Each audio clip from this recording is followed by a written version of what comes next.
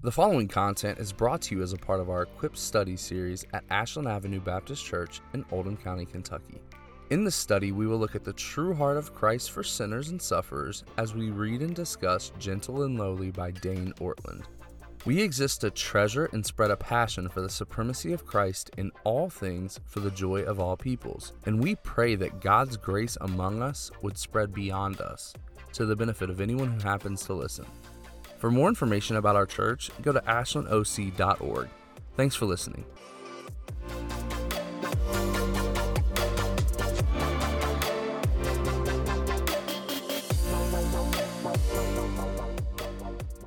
Alrighty, well, let's get started so that we can get out of here before the snow comes. Potentially, right? That's not snow, is it? Yeah. It's snow for me. It's a blizzard. All right. Well, we're going to just so you know, we're going to just do things differently every week. Last week I introduced it and then split everybody into small groups. This week our discussion's going to be all together. And then next week, I'm going to do something a little bit different, and I'll let you know about that. But it'll be fun. Trust me. Just trust me. I'll drive the bus, and yeah, that's kind of when we do a book study. You know, it doesn't do us much good for me just to stand up here and regurgitate everything. You just read it, or you're supposed to have. The test will be administered here before class starts, just to make sure. Just kidding. Tonight we're looking at chapters 4 through 7, which is 4 chapters, not 3. Michelle. Yeah. So 4, and that's kind of how we're doing it. They're short chapters. So it's basically, it is. From here on out, it's the next 4. The next 4, the next 4. Trying to do it in 6 weeks. So if you have your Bibles, open up to Hebrews 4. Each one of these chapters is really based on a different scripture and focuses on a different scripture. And this first chapter, chapter 4 from this week, the focus is Hebrews chapter 4, primarily verse 15, but I want us to look at verses 14 through 16. The author does mention this whole passage and talks about it a little bit, but let me read it first. So Hebrews chapter 4, beginning in verse 14, "Since then we have a great high priest who has passed through the heavens, Jesus, the Son of God. Let us hold fast our confession. For we do not have a high priest who is unable to sympathize with our weaknesses, but one who in every respect has been tempted as we are, yet without sin. Let us then with confidence draw near to the throne of grace, that we may receive mercy and find grace to help in time of need." Several things that we want to point out when we look at this, several things that the book points out, and some things that the book mentions that I want to elaborate further on. The first thing I want you to notice is that the position of Jesus now is what's being emphasized here, right? This is in the present, so this isn't referring to Jesus on earth, Jesus in the past. He says, "Since then, we have a great high priest who has passed through the heavens." So our high priest, Jesus, is doing whatever he's about to describe this very moment. He has passed through the heavens. We don't emphasize the ascension of Jesus very much in evangelical theology for some strange reason, even though it's really important in the Bible. And so this is the ascension. So this is the crucifixion has happened. Obviously, the resurrection has happened. Jesus has made his appearances. And then he has now ascended. And he is, the Bible tells us, at the right hand of God in heaven, wherever that is, right, spatially. but he's with God. And he is our great high priest, so he's doing something there. He's not just waiting, he's a priest. The text here tells us he's our great high priest. He is Jesus, the Son of God. Now, if you notice in these verses, there are two exhortations. And Ortland brings this out.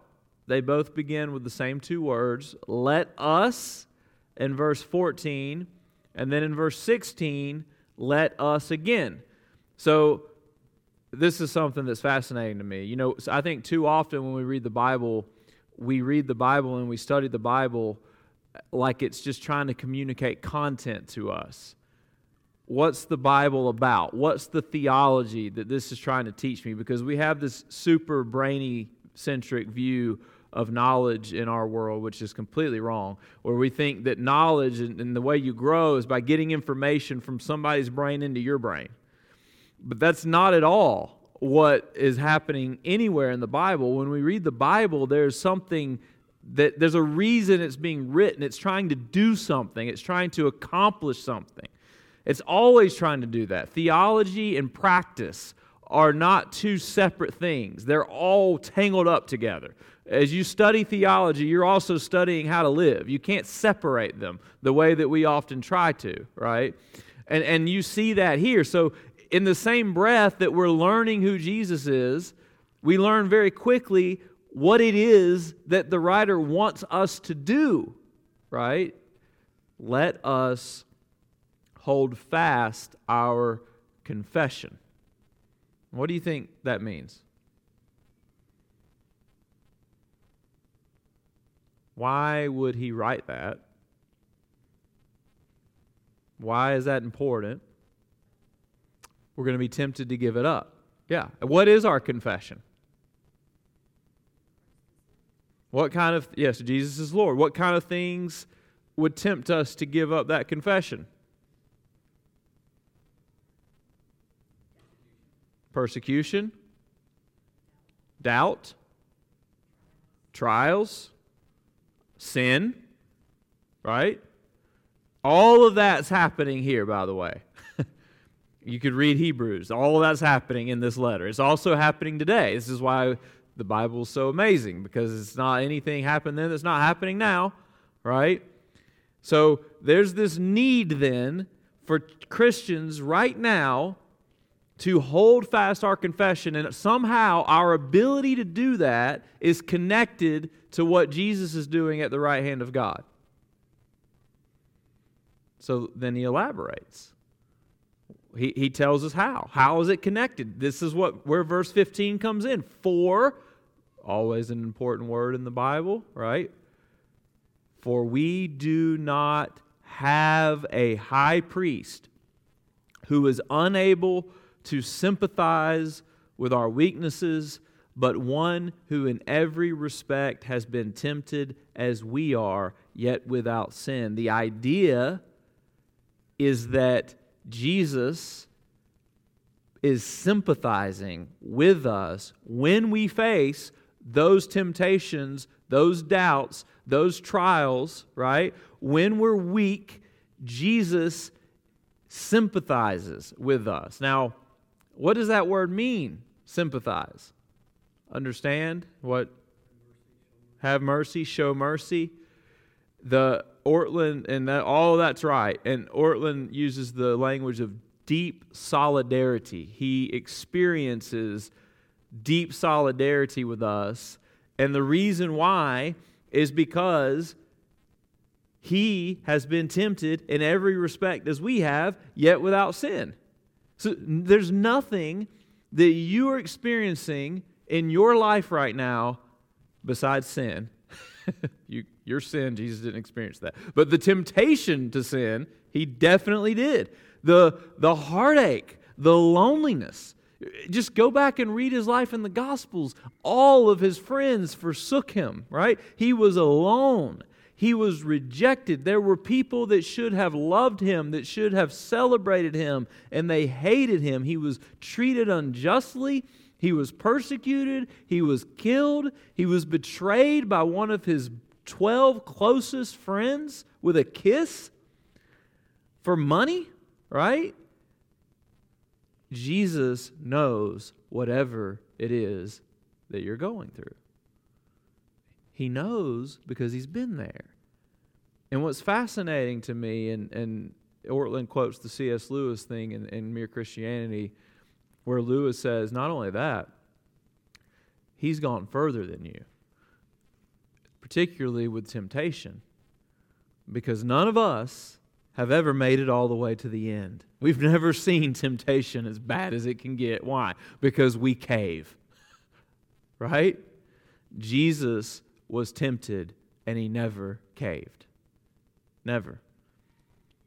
And so there's nothing that he does, that we do or go through, that he doesn't sympathize with. Ortland says, in our pain, Jesus is pained. In our suffering, he feels the suffering as his own, even though it isn't, because he's been there and he's been further. And then look at what he says at the end. Let us then, here's the second let us. So in light of all that, so this is like, you see kind of the cyclical way he's arguing. Jesus is here. This is what he's doing. He's our high priest. Let us then therefore hold fast to our confession, because we know that he sympathizes with us. He's been there. He's with us. He wants to care for us. He wants to minister to us. He wants to help us. Therefore, verse 16, let us then with confidence draw near to the throne of grace, that we may receive mercy and find grace to help in time of need. So then why aren't we running to him to find mercy? He does not reject us. He does not get arm's length, stiff arm us. He doesn't give us the cold shoulder. He doesn't give us the silent treatment. When you need him and you come to him, he comes. He responds. Have you ever felt, sometimes it's helpful to understand this if we can turn the tables and try to see it from the other perspective. Have you ever felt deep sympathy for another person? What are the circumstances that would lead you to experience really deep sympathy for another human being? Experiencing the same thing they experience. Yeah, that's a huge one, right? In fact, I think sometimes it's hard to have sympathy if you can't relate to what someone's going through. I ever since I lost my mom, when someone loses a parent, that just hits me in a different way than it did before, you know? I mean, I would always say, yeah, I'll pray for you and, try to comfort them, but there's something different now. I feel it,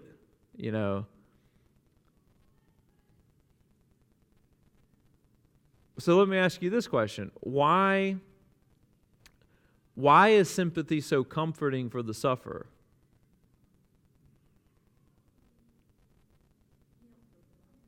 You don't feel alone. Yeah. Understood, and would you say even kind of validated that it's okay to feel this way?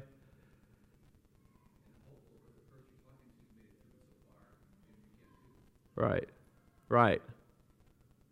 And I think there may be some of that with Jesus with us, that he's the author and perfecter of our faith. We look to him. He's already done it. He is also the inspiration that we're following through, knowing that he's made it to the end. Therefore, we will as well. Just the sharing of it. Yeah. You're not being alone, right? That you don't have to carry a burden by yourself is extremely comforting. Can you think of a time in your life when someone else, not Jesus, but can you think of a time where another human being who wasn't sinless, the sinless Son of God, because Jesus was a human being too. So I keep having to qualify everything I say, but can you think of a time where you received sympathy and it ministered to you? Can you describe that? Yeah.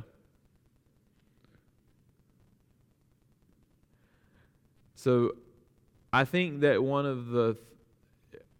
he alludes to this, or one of the Puritans he quotes does, but I honestly think that maybe the closest I can get to this, to what the way Jesus feels for me, is when I watch one of my children go through something difficult. And maybe that can resonate if you're a parent, like,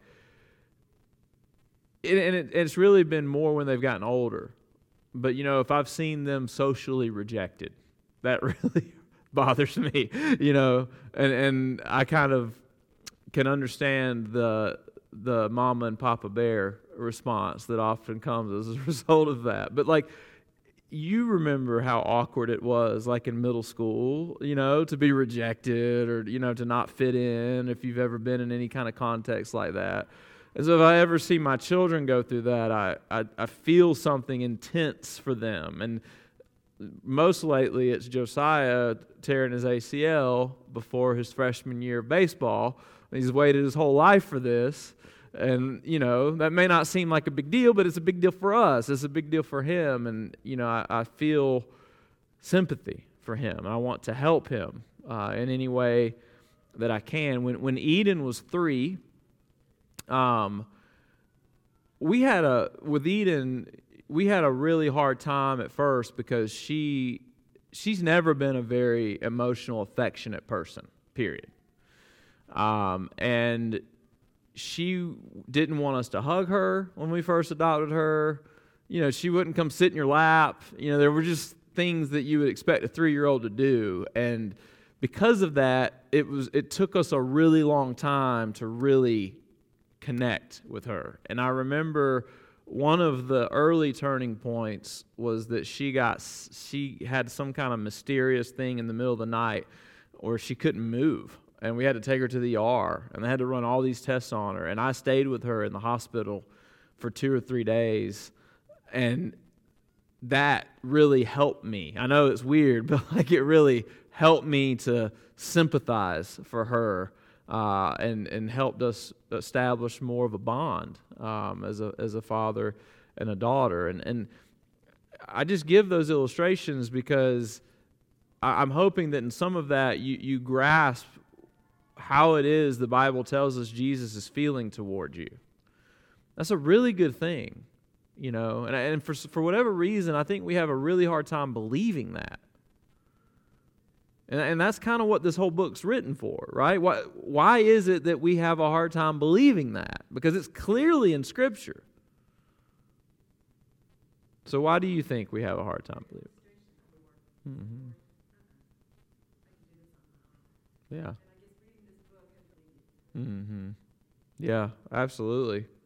But what's so beautiful is that I think in my sin, when my children do that, that's when it's easy for me to go, okay, figure it out on yourself then, I'm done with you. But I don't think Jesus even never gets there. I think he is so patient and pursues us all the more. And so that's where, let me just say this. This is where sometimes our human analogies fall short, right? Because often when we try to understand the love of God through human experience, we're just not factoring in our sin and our selfishness enough, right? That's a block there that can often show us limits where Jesus doesn't have those same limits. All right, so that's the first little passage, but we're going to stay here because the next passage is in Hebrews 5. So it's continuing it. So we're not really going out of this same conversation. He says he's continuing to describe the ministry of the high priest. And in 5, he does this thing where he's describing the ministry of normal high priests, but it clearly applies to Jesus as well. So he says, "For every high priest chosen from among men is appointed to act on behalf of men in relation to God, to offer gifts and sacrifices for sins. He can deal gently with the ignorant and wayward, since he himself is beset with weakness." And so you can see there what he's doing. He's now going to a human high priest, and he's showing us how even a human high priest is able to deal gently because he himself is weak, right? The point that he's making, and he's going to get to it particularly down in verse 5 where it says, so also Christ, right, is that Jesus is the high priest par excellence, right? He is the high priest who does this perfectly. And so he applies verse 2 specifically to Jesus, this word, he can deal gently with the ignorant and the wayward. Two different words, ignorant and wayward.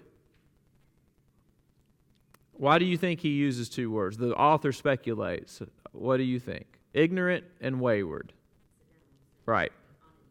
Yeah, which we all have, right? I mean, you know, like you have to teach your children that saying it was an accident, I mean, that's great and all. At least it wasn't willful, but it was still sin. Like you still did it. So accident or not. And that's the way it is with us. Like we have willful sin. We have accidental sin or deliberate and accidental. I sometimes pray. I use the Book of Common Prayer because it often, as you can, I hope, resonate, sometimes I need words to help me pray, right? I don't know if you're ever like that, but I get distracted and I just need something that's going to direct me. And I often I have an app that's the Book of Common Prayer, and there's this prayer of confession on there. And I love it because it says, and I think we've used it in church or something similar, you know, I confess to the sins that I've done and what I've left undone. And you see that sort of double purpose, like double thing. Like we can sin by things we willfully do. We can also sin by just not doing the things we're supposed to do, right? Which would fall into this more ignorant category.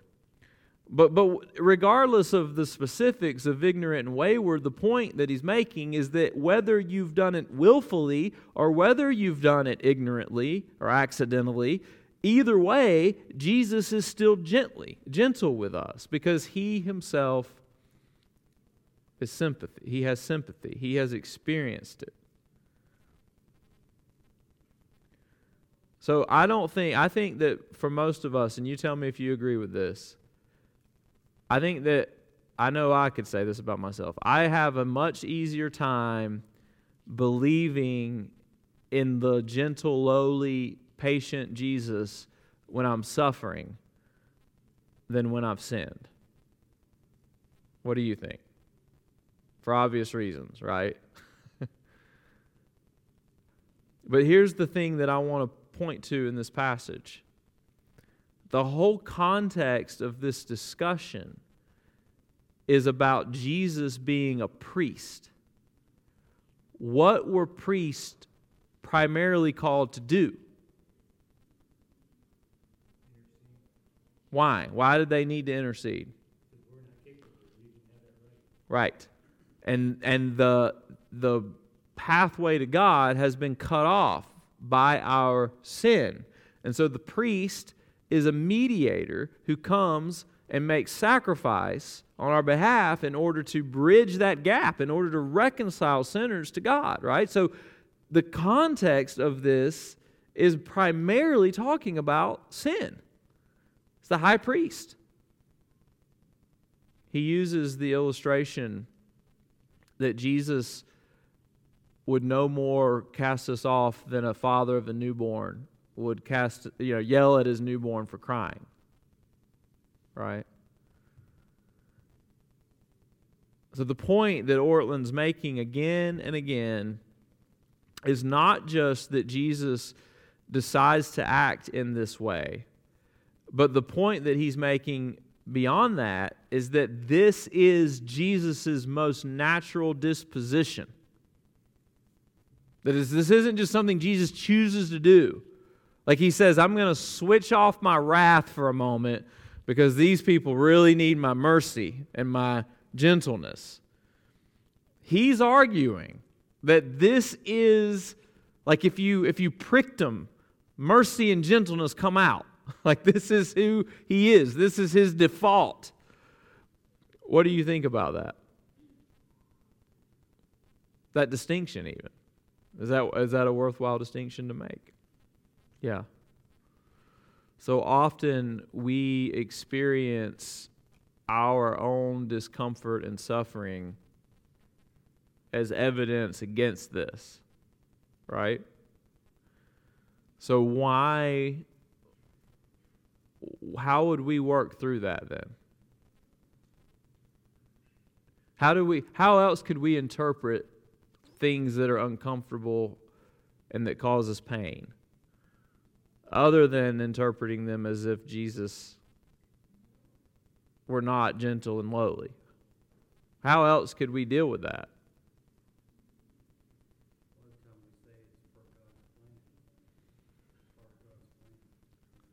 Yeah. And ultimately it is. And what that means is not as simple as saying it. It's part of God's plan. Well, sure. I mean, he's sovereign. Can't not be. But we don't know what he's accomplishing. We don't know what other factors are involved. We don't know that he's accomplishing many things at once. The point of being able to see what he's doing. Yeah. No, there's no question. But there is this other passage in Hebrews where it talks about the reason for discipline is what? Love. And when we are disciplined by God, it is not evidence of him not loving us, but it is evidence of the opposite, that he does love us, in the same way that a parent who did not discipline their child would actually not be loving them, right? If you just don't discipline your child, it's not because you love them more. It's because you love them less, right? We discipline our children because we want to see them thrive, because we ultimately love them, because we know that if we allowed them to continue doing what they're doing, that they would ultimately destroy themselves, right? And that is also the case in this relationship. So I think that to me would be the alternative to thinking, my frustration is clearly evidence against this. I would try my best to believe that whatever pain I'm experiencing is a sign of his grace and his love. Yeah. And then remembering that he too, right, that he too experienced this. It's not something that he's cold and aloof to, but it's something that he meets us in. We as you read, we go deeper into this reality. All right, so the fourth or the third passage that he looks at, if you would turn over, if you have your Bibles, you can turn over to John chapter 6, verse 37. And this chapter is inspired by a guy by the name of John Bunyan. Have you ever read anything by John Bunyan? If you haven't, then Pilgrim's Progress will be our next equipped study. The Holy War, yeah. Yep. And he, what's the name of this book that he's citing here? Come and Welcome to Jesus Christ. That's the name of the book. And Ortlund says that this verse, John 6:37, had to be one of Bunyan's favorites because of the way that it shows up in his writings again and again and again and again and again. I find myself quoting certain verses all the time just by habit. So, you could probably say, well, that must be one of your favorite verses. I don't know if it is, but that's probably what's happening here. It may have even been subconscious. Like, I don't think Bunyan ever sat down and said, this is my favorite verse. But it was clearly impactful. And look at it. Verse 37, all that the Father gives me will come to me, and whoever comes to me, I will never cast out. It's a beautiful verse. It has symmetry. All that the Father gives me will come to me, and whoever comes to me, I will never cast out.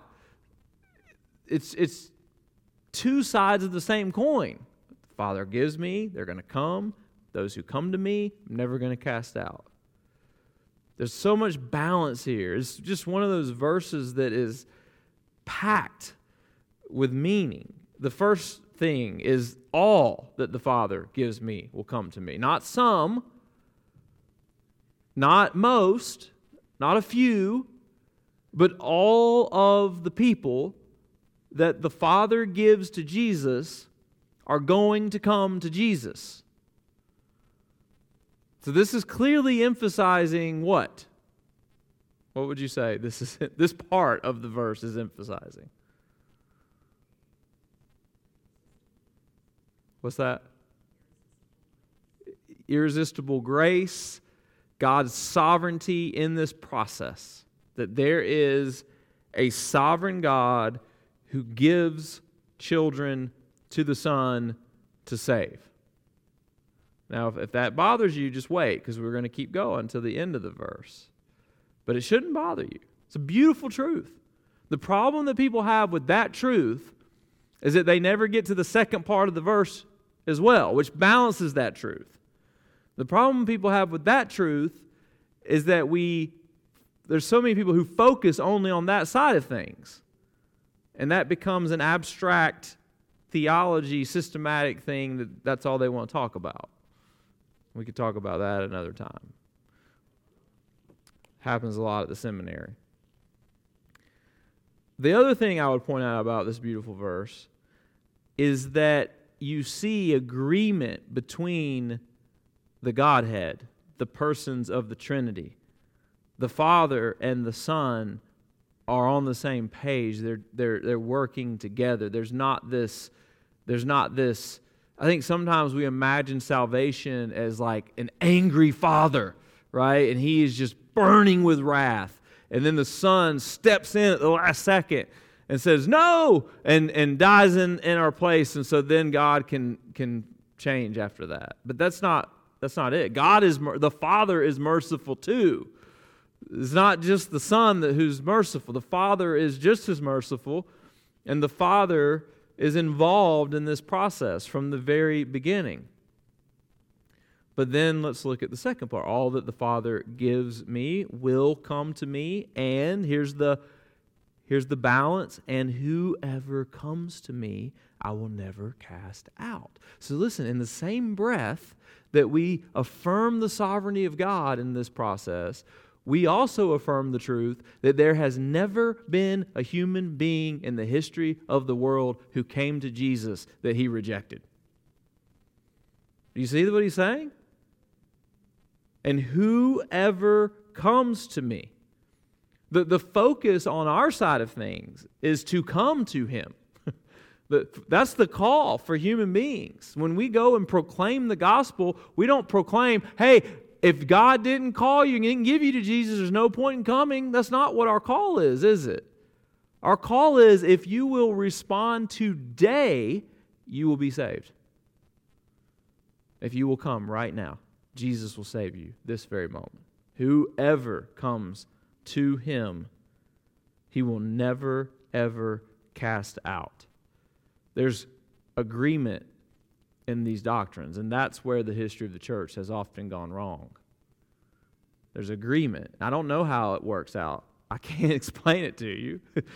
How do you reconcile these doctrines? All I know is that the Bible's teaching both.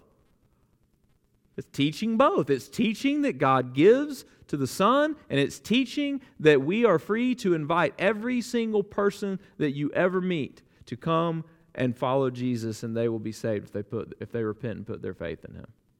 No ifs, ands, or buts.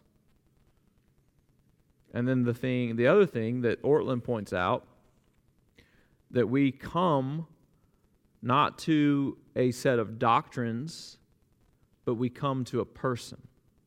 We come to Jesus. All that the Father gives me will come to me. Bunyan says in this little book they that are coming to Jesus Christ are oftentimes heartily afraid that Jesus Christ will not receive them.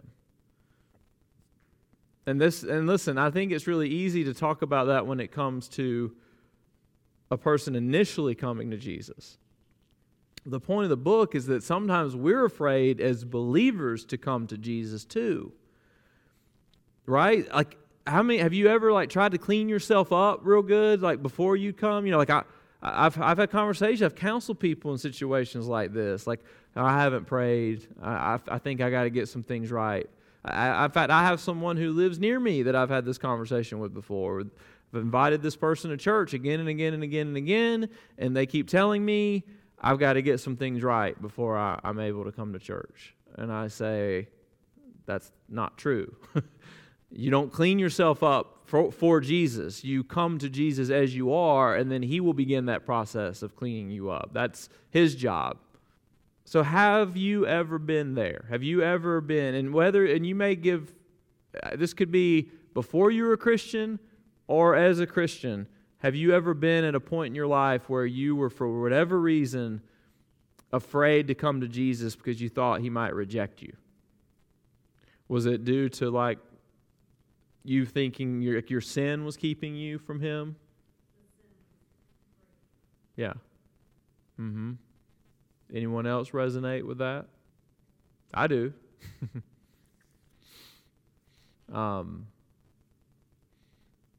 It's interesting because I didn't really get to that until I was a Christian, to be honest, because the brand of Christianity that I was familiar with didn't really emphasize sin a lot. It just emphasized, pray this prayer and you'll be saved. And so that was really what I heard my whole life. And so for a long time, I thought I was fine because I prayed the prayer. I prayed the prayer. Don't have to do anything else. You've heard the analogy of a fire insurance policy. I had it. I had the policy. I could tell you the date. Prayed the prayer.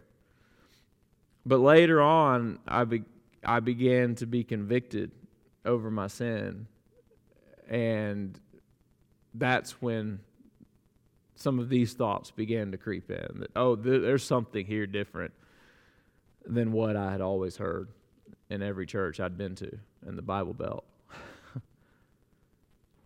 And then I think now, I told y'all a few weeks ago about a season of really kind of prayerlessness in my life. I just let busyness get in the way and really just put all my attention on just doing everything, and I just completely lost sight of God. And I remember in that, I was aware of it, right? How could you not be? I was aware, I'm not praying. And I remember telling myself constantly this lie that, well, you can't pray until you can, really sit down and get quiet and get your mind right. And, So it was sort of a subtle, I still had to clean myself up to pray, and really it was just prolonging the prayerlessness because I was never going to get to a point where everything was going to be ideal for me to sit down and pray. It's not how prayer works. That's why Paul says pray without ceasing. He's not giving us some crazy thing that we can never attain. He's actually making it easier.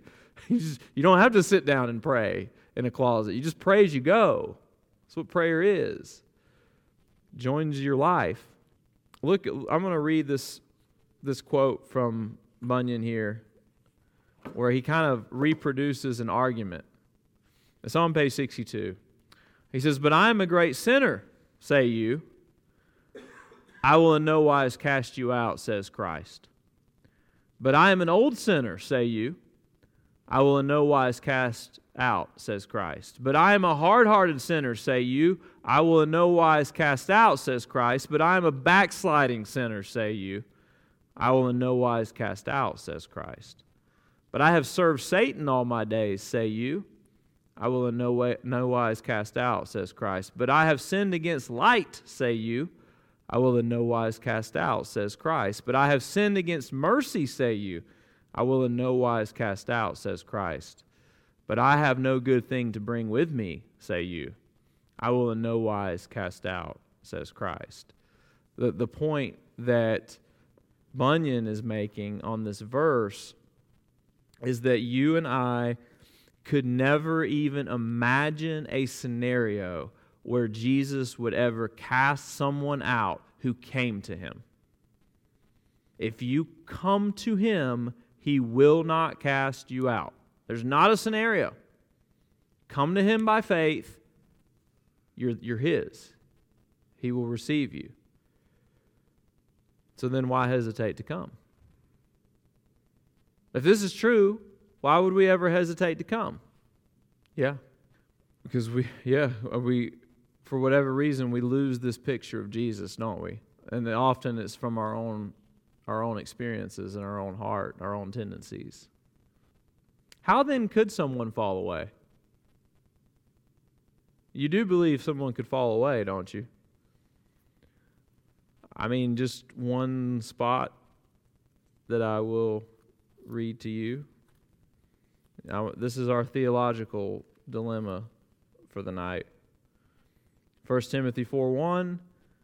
Now the Spirit expressly says that in later times some will depart from the faith by devoting themselves to deceitful spirits and teachings of demons through the insincerity of liars whose consciences are seared. And that's not the only place that we find that. Hebrews, several places in Hebrews, but I'm going to read Hebrews 3:12 because it's the easiest to deal with, and I don't want to open up the other can that the other one opens. So, take care, brothers, lest there be in any of you an evil, unbelieving heart leading you to fall away from the living God. So how do you reconcile this emphasis that we're putting on Jesus will never cast anyone away who comes to him, and yet this warning that there will be some who fall away? What's the difference? Yep. So theologically, how do you understand that? Because if we go back to John 6, all that the Father gives to me will come to me. Jesus also has comments in John where he says, I won't lose any of the ones that you've given to me, right? So then how do we reconcile that emphasis with this emphasis on falling away? Does Jesus lose some of the ones that the Father gave to him? Mm-hmm. Yeah. It's hard to explain, but it's, yeah. Right. Yeah. That's why I in that same conversation somewhere, he's also got the language of, he talks about not losing any of them as well in John. It's clear that there's an emphasis that all of Jesus' sheep are going to make it. Like, that's clear. And so I think Carol's on to something, because I think some of these passages are giving us like God's view, and some of these passages are giving us human views, right? And I think from our perspective, it certainly appears that people fall away from the faith, doesn't it? I mean, you have people beside you who, didn't just go to another church. Like, that's fine. They didn't fall away by doing that. But if they could have been beside you and they quit going to church at all, they quit following Jesus, they eventually denied him. They were here beside you. They were in your small groups. They were in your BFGs. They seemed to have fruit. They were loving on you when you were in the hospital, bringing you meals when you had a baby, right? And yet, they're gone. They never made a true decision. Yeah, I think that's a safe assumption. But I think from our vantage point, we would never have known that, right? So to us, it certainly appears that they fell away. That's just why that language is used. Paul's writing that language to Christians. Yeah. Yeah, and what you're saying reminds me of a very helpful parable, the parable of the sower, where you have the 4 responses.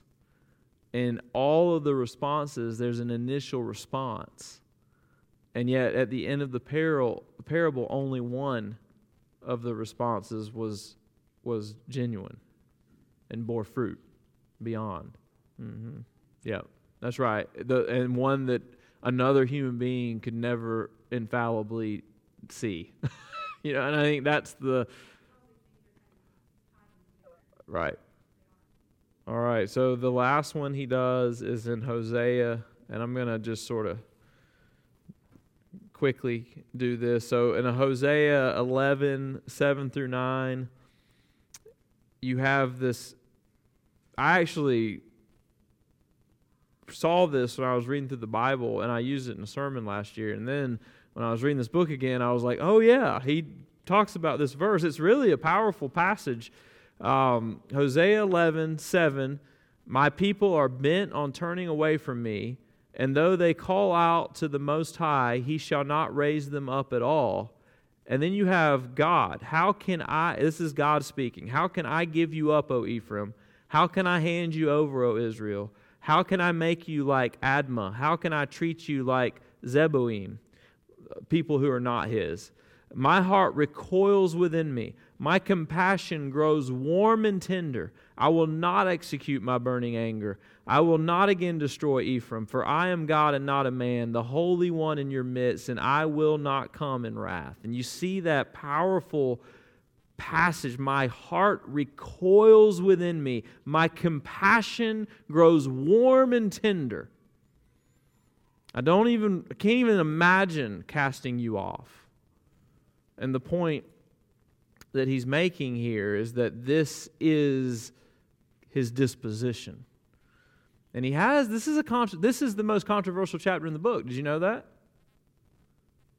You probably didn't. Did you think it was controversial when you read it? You tell me. This is the one that critics have zeroed in on to take aim. Critics who need to chill out. What's controversial here? Anybody?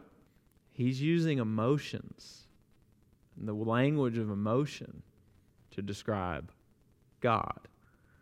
And we know from our doctrine in systematic theology class, the doctrine of divine impassibility, which I can't find that word in the Bible, but nonetheless, we know from that doctrine that God does not have emotions. Can't. And see, this is where I come in and say, sometimes God doesn't fit in our system. And you just have to realize that. If he wanted to reveal himself in a systematic theology textbook, he could have done that, but he didn't do that. And so the solution is that when we read something like, my heart recoils within me, my compassion grows warm and tender, the systematic theologian says, well, this isn't really God growing compassionate and warm and tender because he's impassible. So this is just anthropomorphic language. This is just God using language to describe himself so that we can understand him. What do you think about that? I think there's danger, by the way, if you deny divine impassibility altogether, that's a problem. I will say that. But you can't define it in such a way that the Bible quits saying what the Bible says. He's clearly experiencing something, and I think we need to take notice of that. And the author says very powerfully, and he has a whole footnote, the longest footnote in the book is in this chapter, let us not dishonor God by so emphasizing his transcendence that we lose a sense of the emotional life of God, of which our own emotions are an echo, even if a fallen and distorted echo. And so we need to understand that whatever God is teaching us about his emotions, they're not the same as ours, right? Our emotions are fleeting and changing, and they sway us and they rock us and they move us, and that's not the same way God experiences whatever it is he's describing that he experiences. He says the key here is to understand that while nothing catches God off guard and nothing can affect God from outside of God in a way that threatens his perfection and simplicity, he freely engages his people through a covenant relationship, and he is genuinely engaged with them for their welfare. At least, and he says this in the chapter 2, the Puritans would speak of God's affections. Maybe that's more comfortable for you. It really just means the same thing as emotions, though, so I don't know why it would be any different. So in other words, what we have to do is we have to somehow preserve that God doesn't change, right? He's the same yesterday, today, and forever. While at the same time understanding that when the Bible says He feels tenderness and feels compassion, that those aren't just empty words, that He really does that. So we have to be able to somehow affirm both of those. And if we try to tidy everything up real nice and neat, I think we end up not doing justice to the Bible. Might as well just stand up here with Wayne Grudem's systematic theology and preach from you out of that. Do you want that? No, you don't. The Bible's much better. All right, and so here's the last question for you to just ponder before next week. How should the content of this book, that your sin draws Christ closer to you in gentleness and compassion, how should that change tomorrow for you? Because that's where the rubber meets the road, right? Like, this isn't just a theory of God class. This is supposed to be lived. So what does it mean to have and to worship a God like this, to have a Savior like this? What does it mean when you wake up tomorrow morning? What does it mean for your prayer life?